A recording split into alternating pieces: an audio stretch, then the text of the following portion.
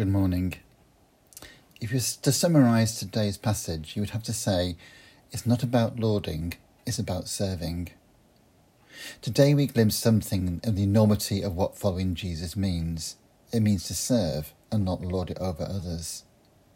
In Mark 10:35-45, James and John, 2-12, ask Jesus if they can have the seats of power, of influence, when he comes into his kingdom. Jesus and the 12 are on the way towards Jerusalem, and it's there that Jesus predicted that he will be killed. Latterly, in some detail, he betrayed, condemned, mocked, spat at, flogged, and then killed. Perhaps James and John are still clinging on to their expectations of a Messiah as a Christ, whose glory will mean earthly power and prestige.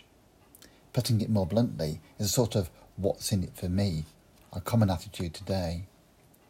Jesus' response could not be more stark.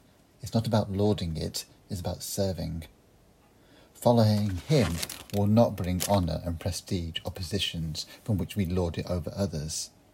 As followers of Jesus, we are not to use what power we have to control others, but rather to serve them. Rather like Jesus, our path should be one of sacrifice and suffering and serving.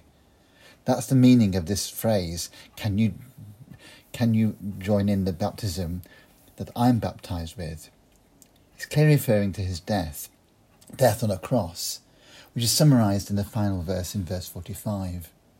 For even the Son of Man did not come to be served, but to serve, and to give his life as a ransom for many.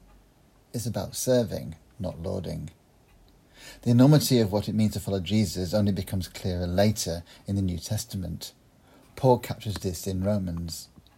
Don't you know that all of us who are baptised into Christ Jesus were baptised into his death? He goes on.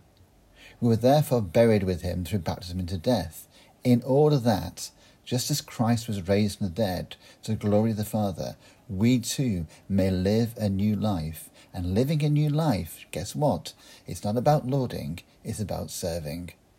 Have a great day.